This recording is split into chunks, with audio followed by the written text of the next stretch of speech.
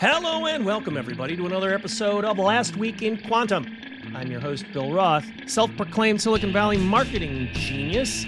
This is the show where we review this week's news in the world of quantum computing and its impacts on the world of cybersecurity, AI, and more.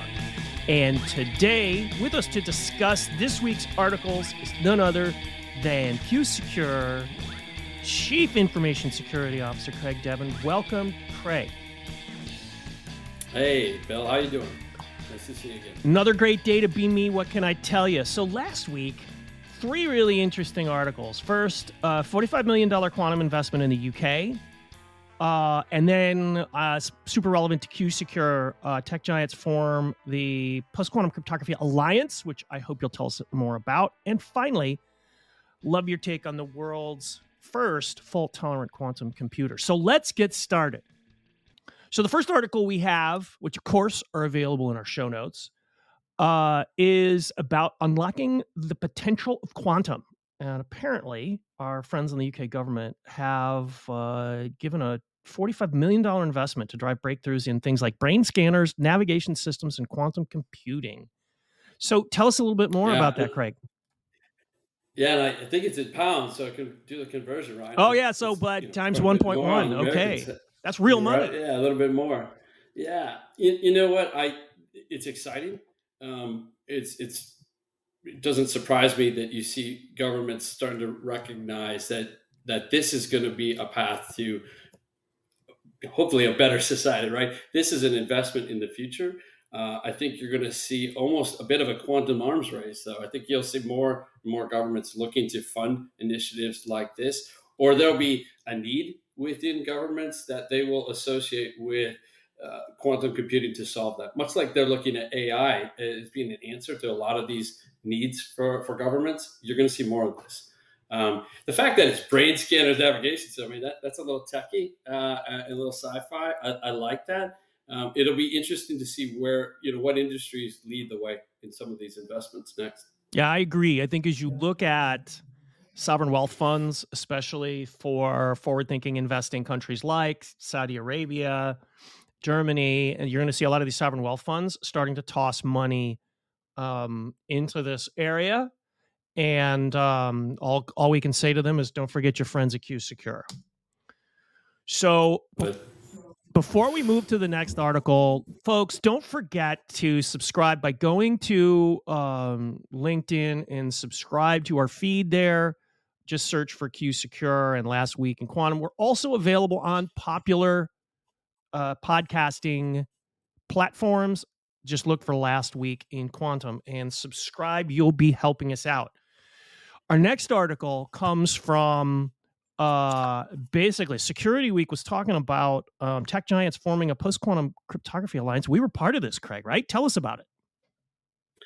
This is fantastic. Yeah. It's been in the works for a bit. Just first off, super proud that QSecure could be mentioned in the same giants like AWS, Cisco, IBM, Intellect EU, NVIDIA. I mean, it's solid names, right? Household names. Us being included in this effort is fantastic. But it also, for me, it's also a bit of a recognition of the mission of what QSecure has been, the message that we have been saying since day one. Companies that have that oomph, looking for them to amplify what we've always been saying. Looking at understanding kind of some guardrails, right? It feels like this is something that AI could have and should have done before as well. So I'm excited that we're doing this from a post-quantum cryptology level. A welcome addition to that, University of Waterloo is part of this as well.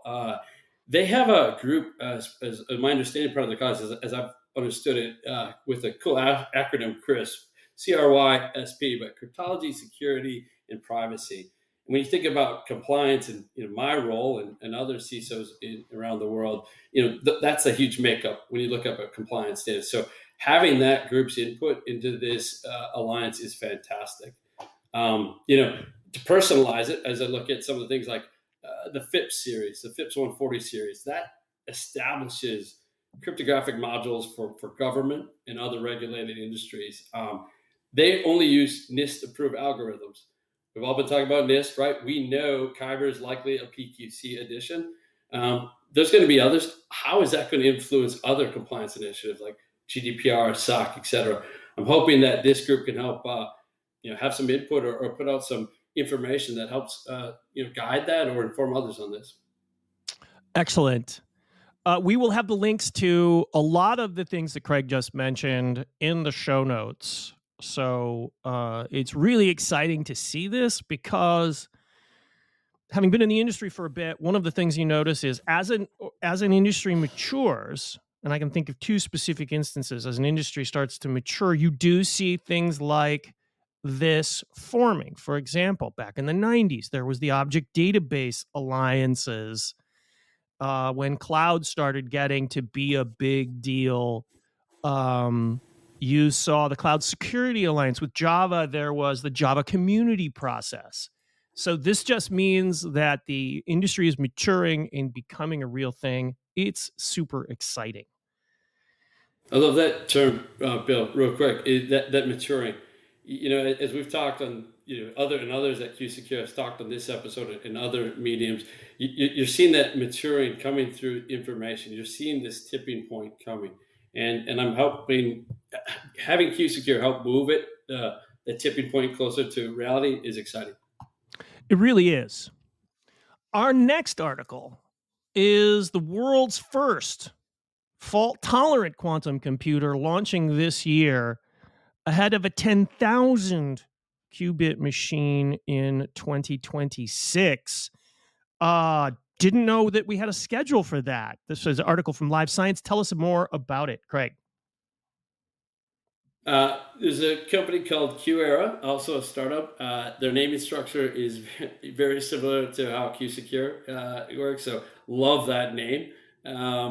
It's exciting to see progress. We've seen a lot of these, I would say, statements of here's our goals. Although some have seemed audacious, this really looks like a stepping stone to go in the right direction. When you are delivering a quantum error correction quantum computer that has error correction built in, that would be a huge step forward, right? Being able to make the effectiveness, the efficacy of the qubits that much better, for lack of a better term, or effective, right? That is huge. And again, a stepping stone I'm keen to see this one. I will be watching this one throughout the year. Yeah, it's going to be super exciting. As folks, longtime listeners will know, that we have sort of been tracking, almost whatever the largest sort of amount of qubits that have been either built or simulated. And so this is just another important step on the maturation of the technology. So awesome news, folks. Just a reminder, you can find all the articles today in the show notes. If you want weekly quantum updates, join our mailing list by visiting the LinkedIn page. If you're watching this on YouTube, subscribe to our channel. And if you're on the podcast platforms, please drop us a rating on Apple or wherever you pick up your podcasts. That's all for today's show. I'm Bill Roth, humble, self-proclaimed Silicon Valley marketing genius. And with us this week has been a longtime friend of the show, Craig Devin. He is our Chief Information Security Officer, also known as our CISO IT warlord. Thanks again for stopping by, Craig. Excellent. Thanks, Bill. Thanks, everyone. And folks, we'll see you next week on Last Week in Quantum.